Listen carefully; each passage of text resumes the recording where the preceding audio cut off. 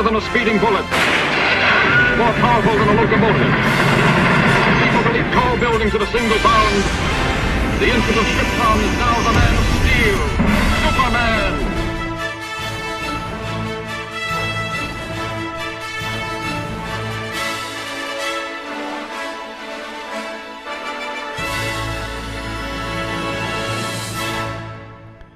Hello there.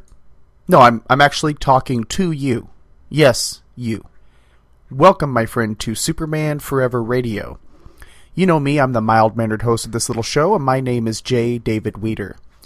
And I'm glad you're here for this, the 62nd episode. In 1984, a movie came along that rocked my perceptions. Supergirl. A tie-in to the Superman film series starring Christopher Reeve. Now, when the promotional materials and TV commercials began appearing, the question that I had was, Super who? And to be fair to my younger self, most of my Kryptonian consumption had come from what was on the spinner racks at a grocery store or gas station, as well as the Super Friends and the Filmation Superman and Superboy cartoons. None of these really featured Supergirl. Now, sure, I knew about Krypto and Lana Lang, but there was a girl who had Superman's powers? And she was hot? Now, admittedly, even at 7, I was smitten with Helen Slater. I had a huge crush on her.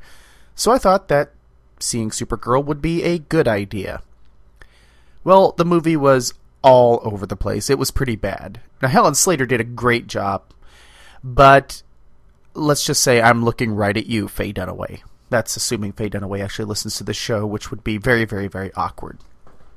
But it did introduce me to the concept of a female derivative of Superman, even though I was made aware of Mary Marvel before this. But Mary Marvel was organic to Captain Marvel and the Marvel family. The trio worked differently than the Superman mythology. And yet, Mary Marvel plays into Supergirl in a big, big way. To give a little bit of Supergirl history, in Superman 123, a blonde-haired female sharing Superman's power set as well as a version of his costume fitted with a skirt, was wished into existence.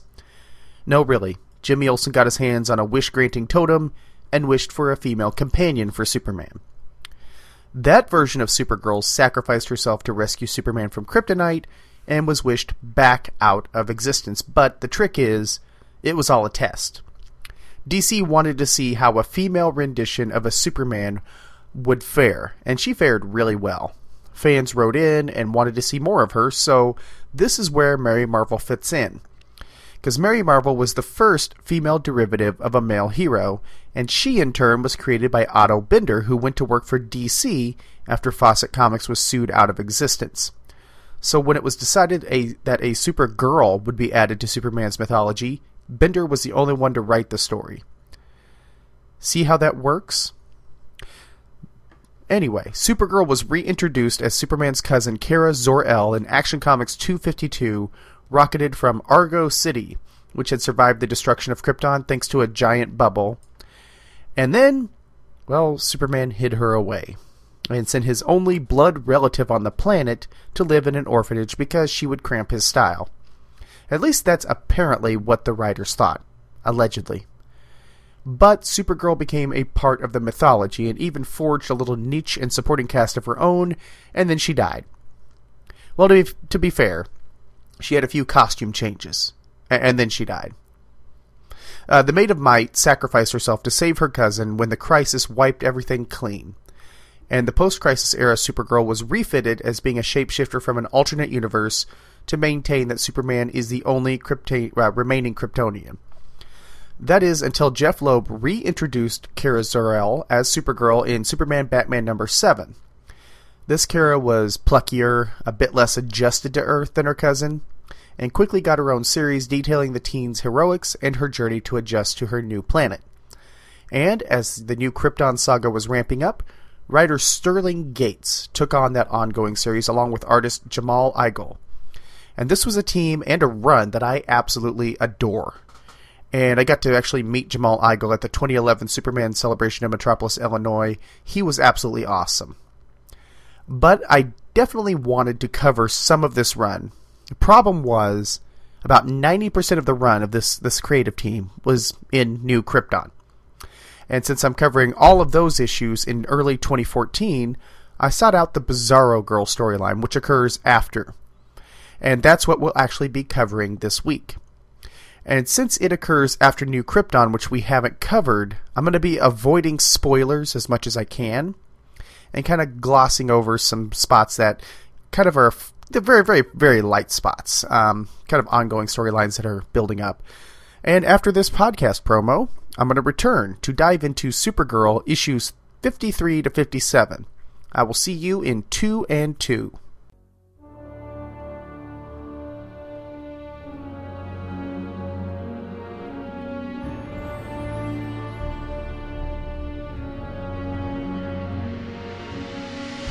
Mr. Scott, shall we give the Enterprise a proper shakedown? I would say it's time for that, sir. Aye.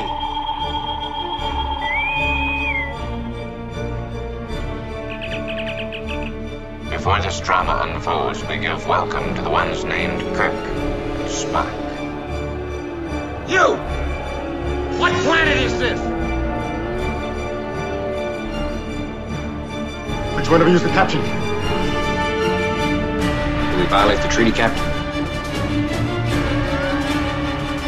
Sir, someone is stealing the Enterprise. What are you scratching at?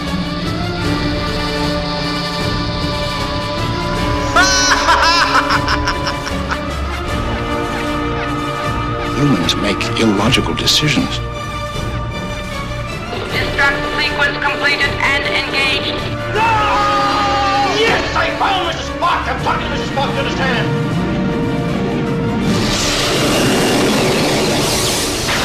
Starfleet, do you read? This is the Enterprise. We are under attack. Fire, Mr. Scott.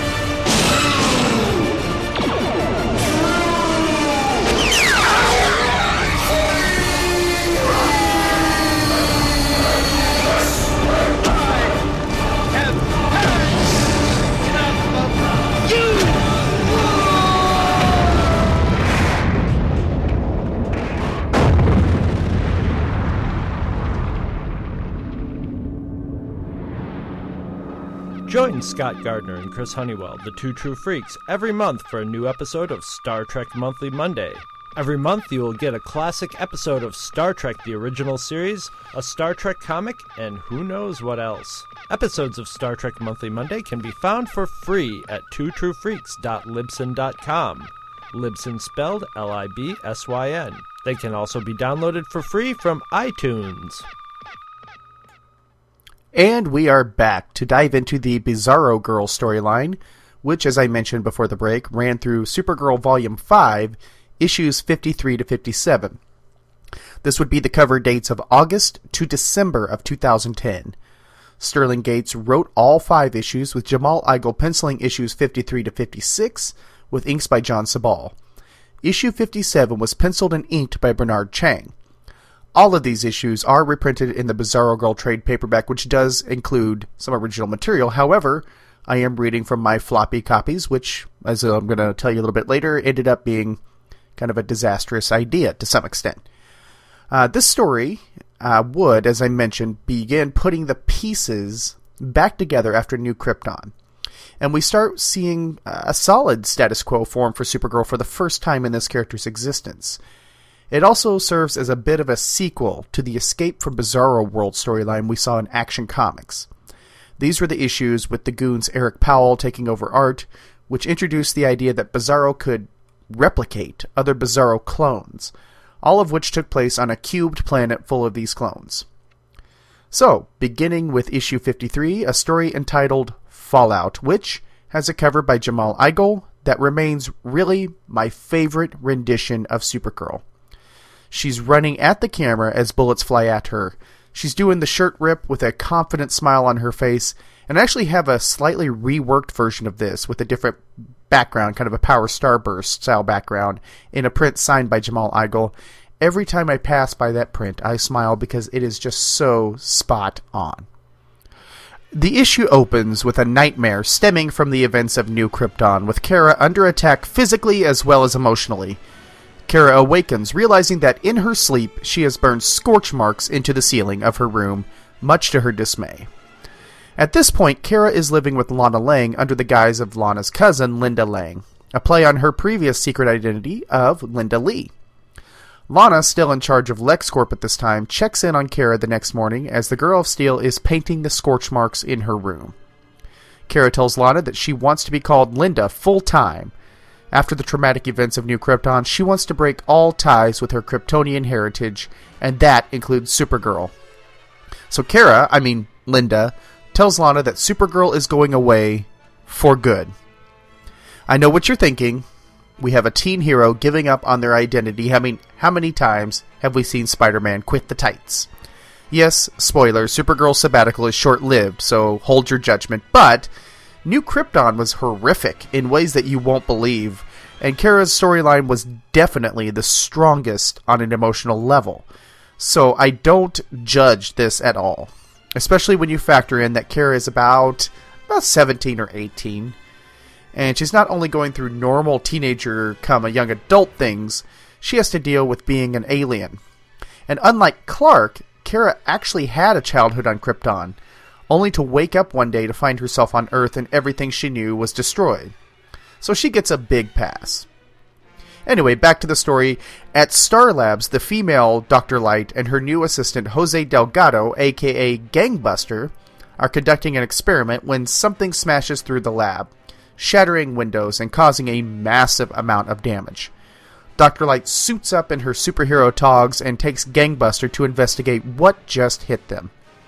This may be the best Dr. Light, as in the Asian female hero version, that I've seen in a while.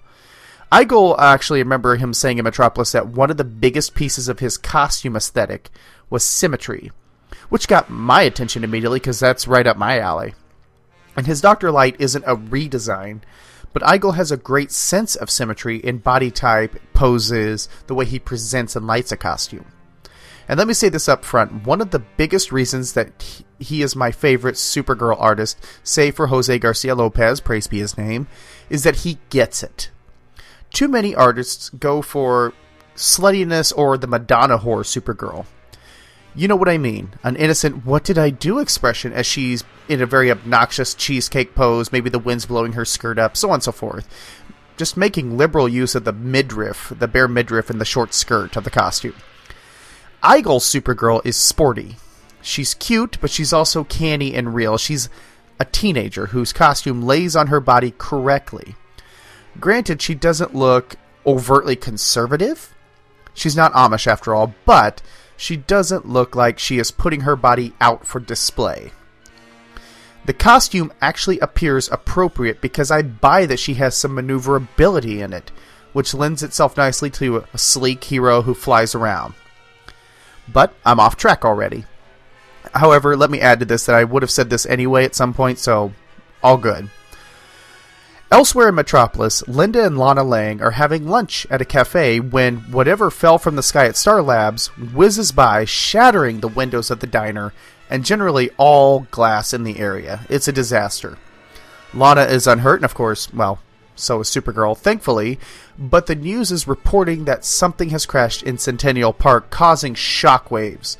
And, wait, there was a huge panel at the top of this page with people being thrown around and all kinds of glass shattering. How did that TV survive unscathed?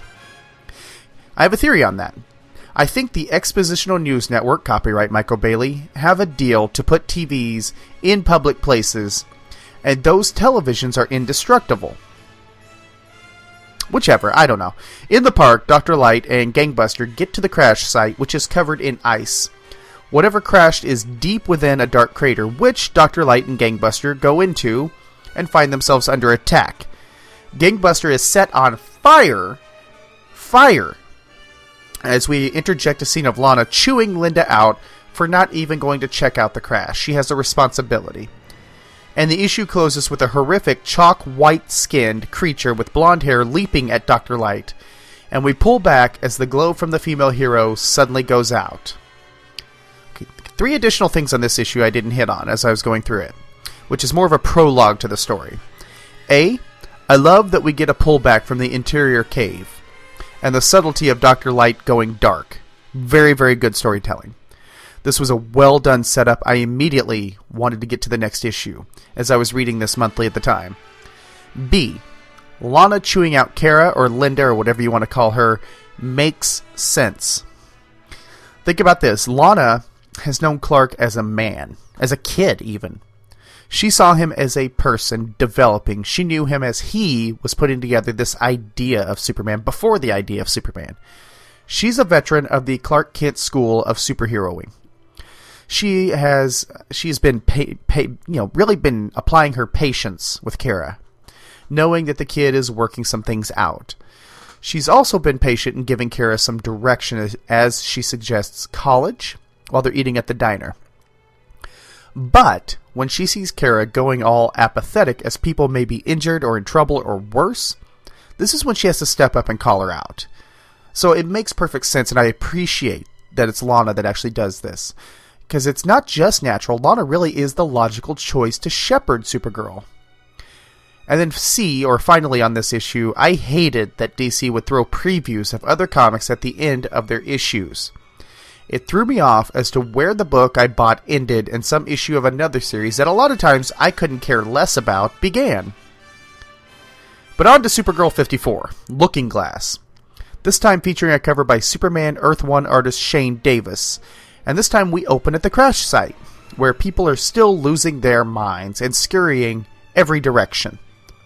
This leaves a young boy in a red t-shirt with yellow trim and yellow lightning bolt looking for his parents. And no, it's not Billy Batson, but I dig the reference.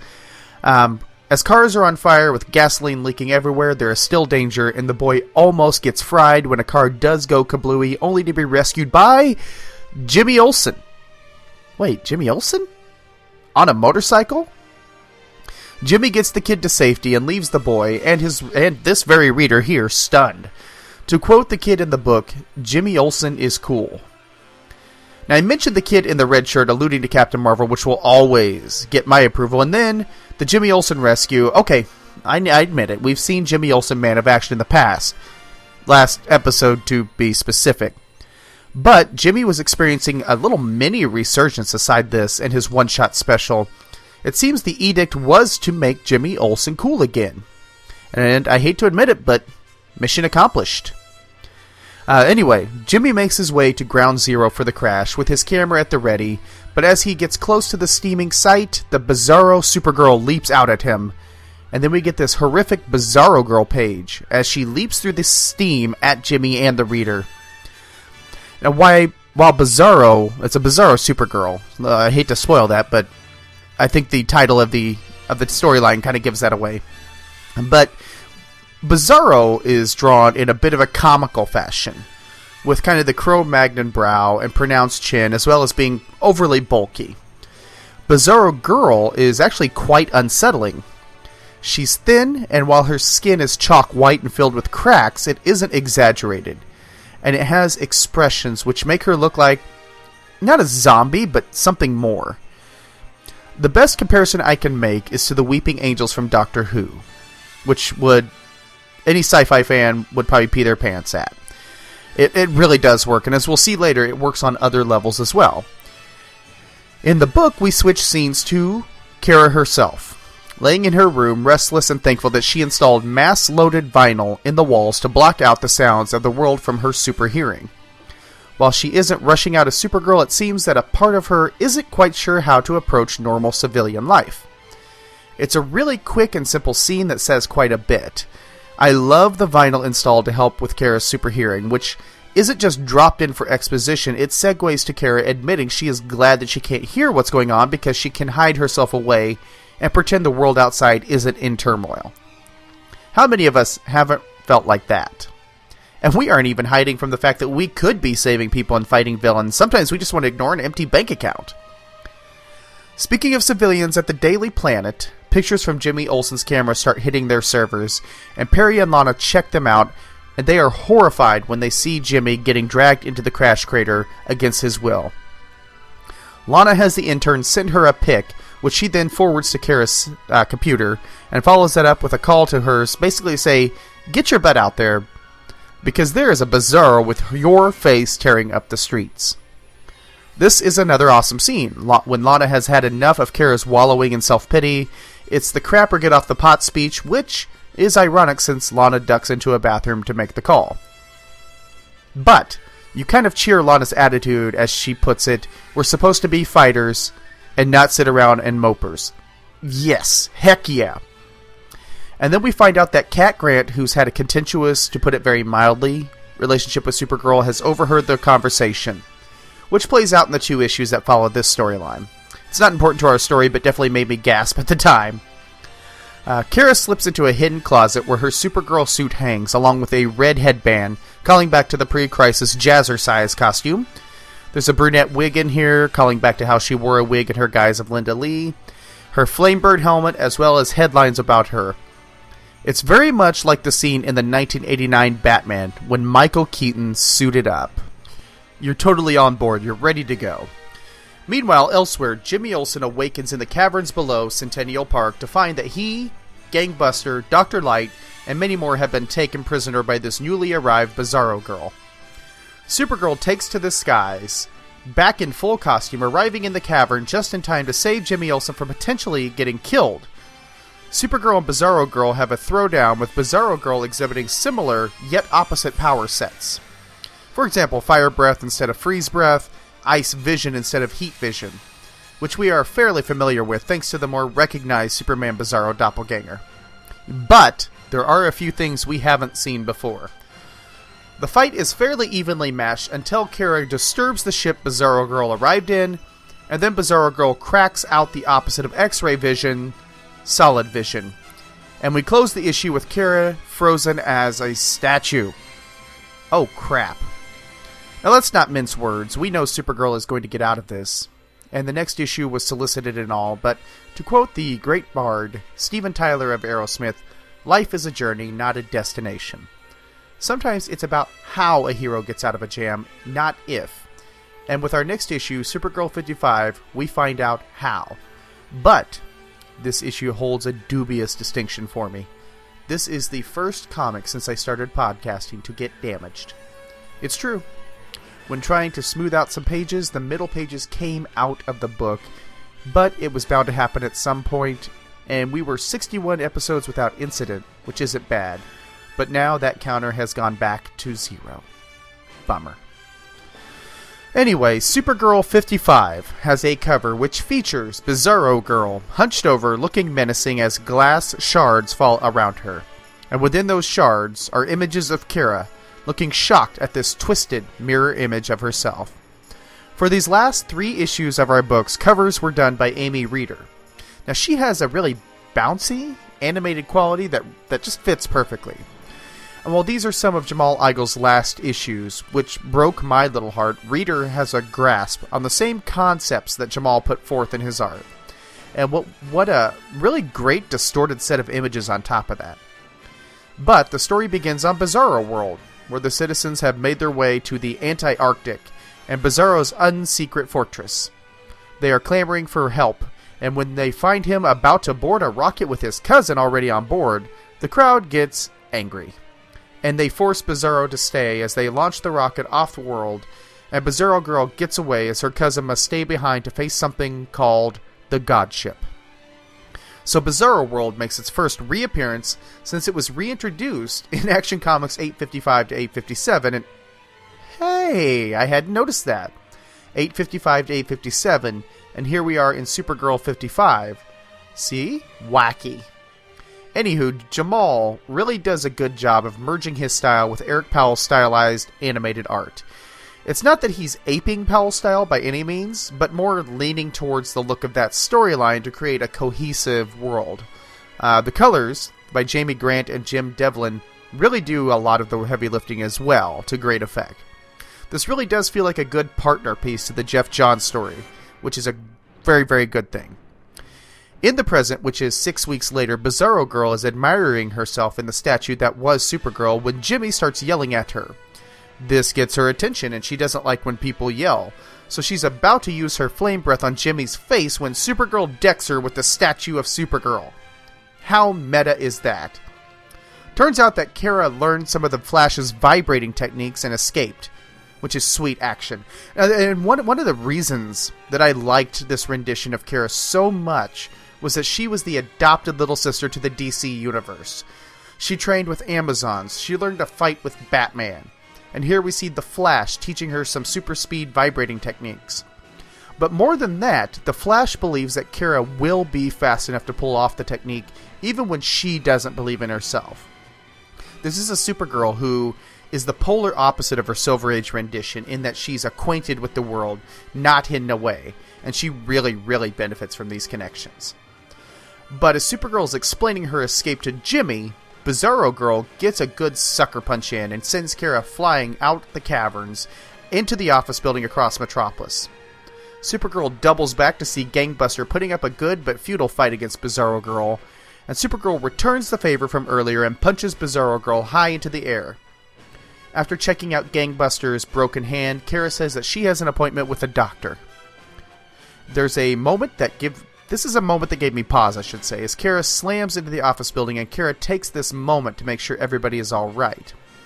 She seems to be right back on track as soon as she puts on the costume, which is a stark opposition from 2 issues ago when she wasn't going to investigate the crash in Centennial Park, the analog. She respects the uniform, which is a smart, mature hero, beyond her years actually. She knows what that uniform means. Anyway, Supergirl and Bizarro Girl then engage in Fighty McFightenstein, copyright Andrew Leyland, but Supergirl admits she's trying to distract Bizarro Girl because, like Kryptonians, red sunlight will rob the duplicate of her powers, and Dr. Light is handily able to channel that same energy, which she uses to blast Bizarro Girl with red sun energy from orbit, allowing Supergirl to knock out the creature with one flick of her finger.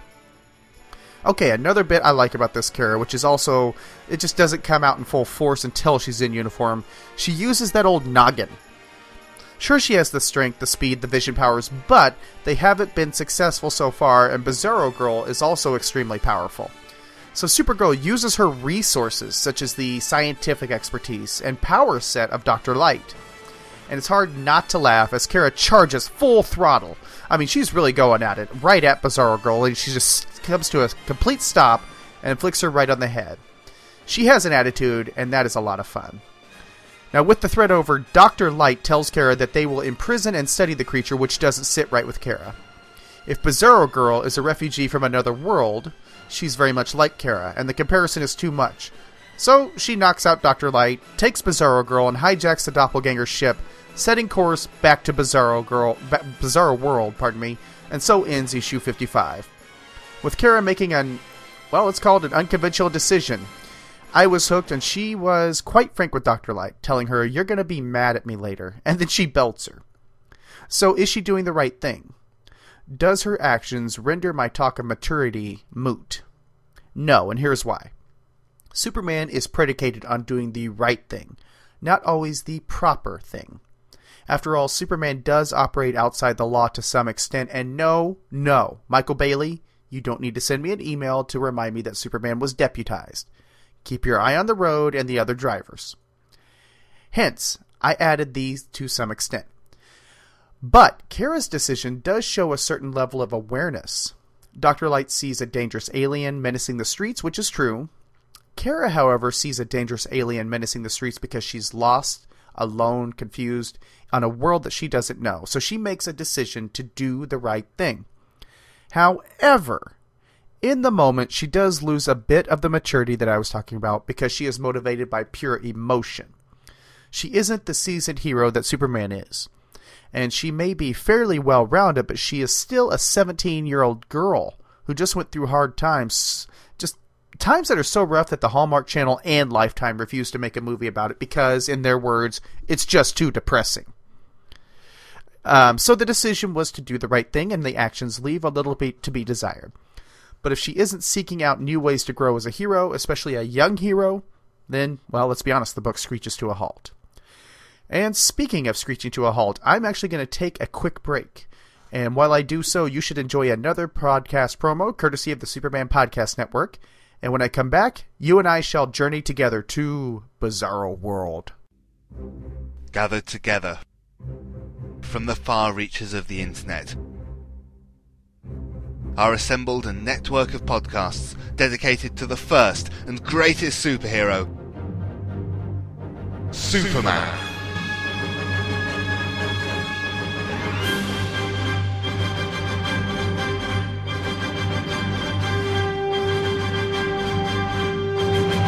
The Superman Podcast Network is dedicated to covering all aspects of the Superman legend, featuring The Thrilling Adventures of Superman, Golden Age Superman, the Superman Fan Podcast, Superman in the Bronze Age, From Crisis to Crisis, a Superman podcast, The New 52 Adventures of Superman, Superman Forever Radio. I've got a few things to say about Superman. The Cares World Podcast, the Superman Vidcast, the world's best podcast, and Radio KL from SupermanHomepage.com. Join hosts Michael Bradley, John Wilson, Billy Hogan, Charlie Niemeyer, J. David Weeder, Jeffrey Taylor, Michael Bailey, Scott Gardner, Danny Sapp, Cayman Stoll. I'm Isaac. I'm Adam. Dave Eunice and co-host Scotty V. At SupermanPodcastNetwork.com. And we are back to journey to Bizarro World with Supergirl 56. Once again, this features a cover by Amy Reeder, which has Supergirl and Bizarro Girl in a bit of a yin and yang design. Their capes encircle the center of the image, which features the Daily Planet, both regular and Bizarro versions on either side of the grappling combatants. And we pick up right where we left off with the Bizarro ship en route to Bizarro World. Kara is surprised that the hibernation gas can affect her and falls asleep, having another nightmare. Then she awakens to a real nightmare as the ship is coming out of its sort of hyperspace and heading right for Bizarro World. Worse yet, nearly half of Bizarro World appears to be destroyed, leaving large debris and bodies floating in space. And this scene is horrific. There's just a huge blast coming from one side of the cube planet, which is sending one female Bizarro flying through space. This shock is offset by a page earlier by Supergirl's reaction, which apparently includes a Kryptonian curse word. Harder to say than you think, folks. Kryptonian curse word. Try it 3 times real fast. Adding to the humor is Bizarro Girl telling Kara that kind of language is unladylike. And suddenly we're in this horrific scene, and Bizarro Girl becomes likable just like that, which is smooth, non-jarring. It's a good transition. Considering that an issue ago she was a murdering monster, all you have to do is add personality. It's like lighting a room differently, and don't think that the narrative has forgotten that Bizarro Girl killed one of the prisoners. Because just because she's likable doesn't mean that the story has to be forgotten, as far as what came before. Indeed, the ship does crash into Bizarro World, and the inhabitants are immediately angry to see Bizarro Girl. Kara stands up for her companion, shocking the attackers with her appearance. Bizarro Lex Luthor explains that the planet's destruction was thanks to the God Ship, which he called down by accident. And then Bizarro Lex Luthor gets eaten. No joke. Green monster that looks like this plant from Little Shop of Horrors comes down from the sky and eats Luthor. Both Bizarro Girl and Supergirl try to fight the green creature, but they aren't too successful. Luckily, our old friend Bizarro number 1 blasts it with his freeze vision. And with this return to Bizarro World, the color scheme once again reverts back to the semi-monochromatic theme. Scheme or theme, whichever you want to use. And Supergirl's primary colors remain bright, giving her a welcome appropriate contrast. And then we have Bizarro Lex getting suddenly eaten mid-conversation. It's one of those things that you laugh at and immediately feel bad for laughing. But it sets up this threat and how quickly and efficiently these creatures can attack. It gives you a jump, that's for sure. And it makes sure you're paying attention to the book, so I am indeed paying attention. Bizarro Girl and her cousin have an emotional reunion that brings Kara to tears, and all three head back to the fortress where Bizarro shows Kara a holographic image of the God Ship, and this thing is massive and insect-like. But when I say that it's massive, I mean it's like it's pulled up next to Bizarro World, and it's like a Cadillac sitting next to a Mini Cooper. But the ship will send these insect-like creatures down to the planet where they eat everything in sight, and then return to the ship providing it fuel. When the attack started, Bizarro number 1 didn't fare well against his opponents, so he used the Blue Sun power to make a super-powered copy, and that, my friends, is how Bizarro Girl came to be. And the change of perspective to Bizarro Girl continues in a genius bit of narrative. Since we are on Bizarro World, everything is opposite, or opposite-ish, as Bizarro number 1 points out. This means that while Bizarro Girl was a monster in our world, she is the norm here, and Kara is the alien. So the softening of her character is perfectly tuned to her environment, and that appearance that I mentioned that makes her look horrific, it also makes her look softer and more human, a little bit more relatable. And we accept this because up is down, left is right, dogs and cats living together, mass hysteria. Now, knowing a bit more about the God Ship, Kara decides to fly into space and check it out. She knew it was big, but she didn't know that it was alive. And Jamal Igle just outdoes everything with a 2-page spread of Kara next to the God Ship, with a spread that we have to turn like... I hate to admit this, we have to turn it like a centerfold to appreciate it. It's like nerd porn, I guess. Kara is next to this ship with the light of a blue sun glinting off of it. It's terrifying, and it's wonderful to look at. For Jamal's last issue, he basically decided to punch us right in the face with a hammer of awesomeness. The ship slaps Kara back to the planet's surface, and when she gets back to her feet, she tells Bizarro number 1 and Bizarro Girl that if she's going to save them, then she will need help from Superman. As I said, this was Jamal Igle's last issue with the book, which really broke my heart, but I really, really, really liked Igle and Gates. They made this Supergirl a must-read book, which I kind of mentioned before was kind of the problem with the Superman books at the time, that I was looking forward to Supergirl hitting the stands, and yet Superman would hit, and meh. Because this is kind of running alongside the Black Ring and Grounded, so awkward. And I really like Jamal Igle. When I met him, he was very generous with his time. He shot the breeze with me. He's as funny as can be, very nice, very charismatic, and he's honest. He's a very true artist in every sense of the word. He went on to do various books, including Superman 713, the final issue. Currently, Jamal is working on a creator-owned project called Molly Danger, which was funded through Kickstarter, and I'm very proud to have contributed. And I'm a very, very proud card-carrying member of DART, so please check out Jamal Igle and Molly Danger. And with that, let us go to the climax of our story, Supergirl 57, the first post-Jamal Igle issue. Amy Reeder gives us our final cover, Supergirl looking very confused while she floats in space, meteors floating past her. We open with a recap and Kara studying a holographic message of Superman sharing what he learned on his visit to Bizarro World, and then, well, honestly with you, I'll be honest with you, it all hits the fan. The Bizarro Justice League flies toward the God Ship, now walking on the surface of the planet, and they get decimated. But it's fun while it lasts.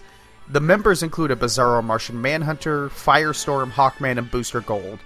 And my favorite, a Bizarro Arsenal wielding cats instead of arrows, which is a shot at Arsenal wielding a dead cat in the Rise and Fall of Arsenal storyline, except here it actually, makes sense.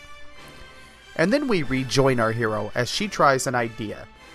Since Superman gained new powers thanks to the blue sunlight, Supergirl believes that maybe history can repeat itself. And the result is an army of Bizarro Kryptonians, and they fly to engage the God Ship with a huge battle ensuing. But Bizarro Girl gets scared and heads back to the fortress to hide.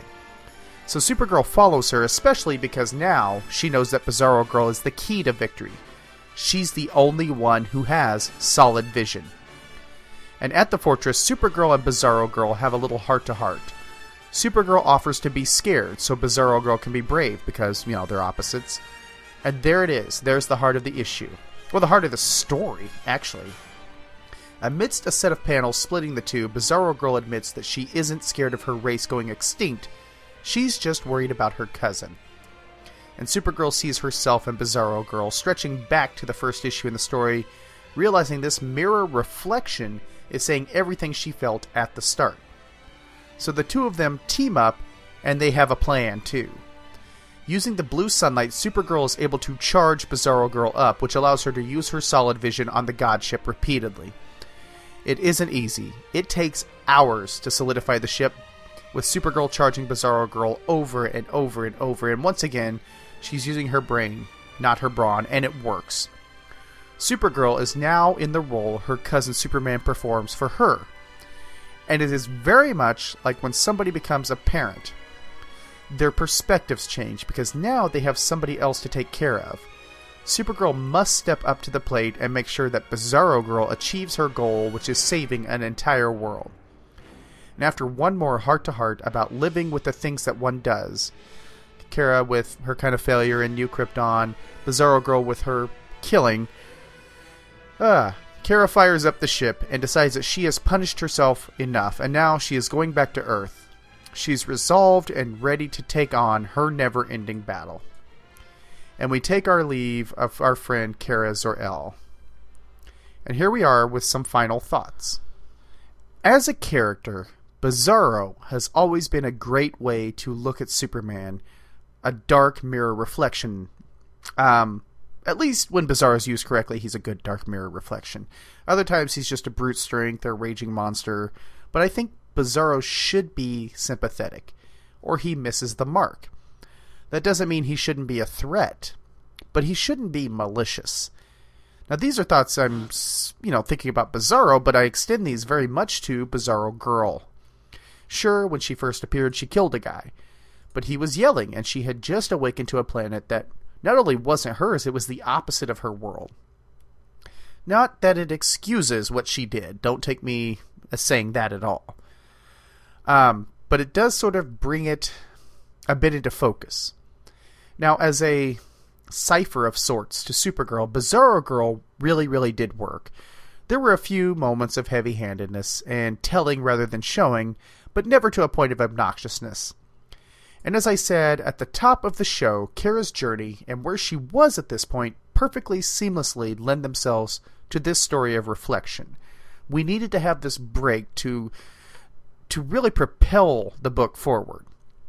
Unfortunately, Sterling Gates left 2 issues later. But he made this a really great read, and while Bernard Chang wasn't bad in terms of art, he just wasn't Jamal Igle. Chang's line work was a bit too on the nose, and it completely lacked the subtlety of Igle's pencils, which occasionally took me out of the last issue in this final part of the story. Now, speaking of final issues, as I mentioned, Sterling Gates would remain on Supergirl for 2 more issues, kind of wrapping up his run with a Cat Grant story that he had been building to.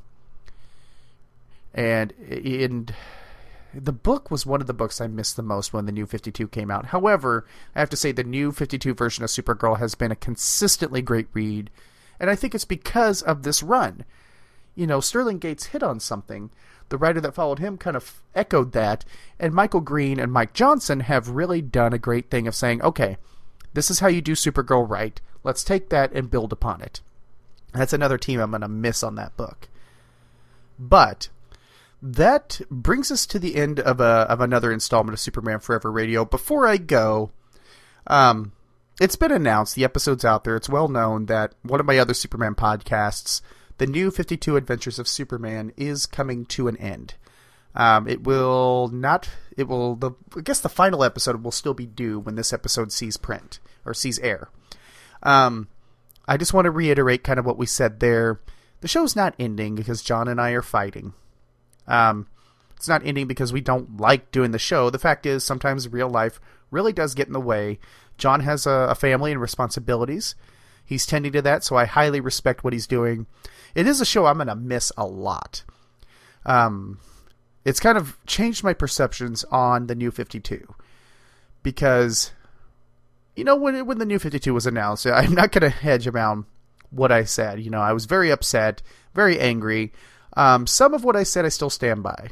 My main feeling was that what I felt was that the money I was giving on the month-to-month basis on these books just wasn't good enough, and they're wanting to go to somebody else's pockets. I felt like I was one of the victims where the rug had been taken out under me. Having read all the current Superman books pretty much up to the present, I have to say, my mind completely changed on one respect, that the quality of the books has been much better than expected. Grant Morrison was an interesting choice to reboot the early years of Superman. And, of course, the title itself, Superman, went through a lot of really stop and go writing creative teams before they finally settled on Lobdell and Rocafort, and they are rocking it. They are rocking it out. I'm looking forward to see what Andy Diggle does, but I just wanted to reiterate that, that John and I aren't fighting. It came up. We're going out with our boots on. We're both going to miss the show a lot. But, I made a really good friend out of the show, and I think John feels the same way, so I feel like we did a really, really solid podcast. It turned a lot of people's minds around on New 52, so I'm very proud of the work I did there. So I do want to point you over to new52superman.libsyn.com, where you can listen to the entire show, which will be 45 episodes in total. As for this show, next week, I'm going to be doing something a little bit different than I've done before. I'm going to be tackling the first story arc in the Digital First comic, Smallville Season 11. Mainly because Smallville isn't something that I've talked about on the show enough. So I'm going to touch upon that. It's going to be a great time. I'm really looking forward to it. I've caught up on that book. It's another book that I'm going to recommend. So, until next time, Superman and Supergirls, keep on fighting the never-ending battle. Superman Forever Radio is a Natworld production. You can subscribe to the show on iTunes, where you can leave a review. The show's episodes and extended show notes are available at supermanforever.com, where episodes premiere every Sunday. Episode postings can also be found at the supermanhomepage.com and at supermanpodcastnetwork.com, where you can find a wide variety of quality Superman podcasts for your listening pleasure. Email is always welcome. The address is mail@supermanforever.com. You can friend and follow the show at facebook.com/SupermanForeverRadio, and David is also on Twitter with the handle @SuperDaveWeeder. Weeder is spelled W-E-T-E-R. This podcast is for entertainment purposes only and does not gain profit from the images or related properties of DC Comics or Warner Brothers Entertainment. Superman and all related characters are copyrighted properties of DC Comics and Warner Brothers Entertainment. All music and sound clips are used for entertainment purposes only, and copyrights remain with the copyright holder. No infringement is intended. Superman was created by Jerry Siegel and Joe Shuster. As always, thank you so much for listening.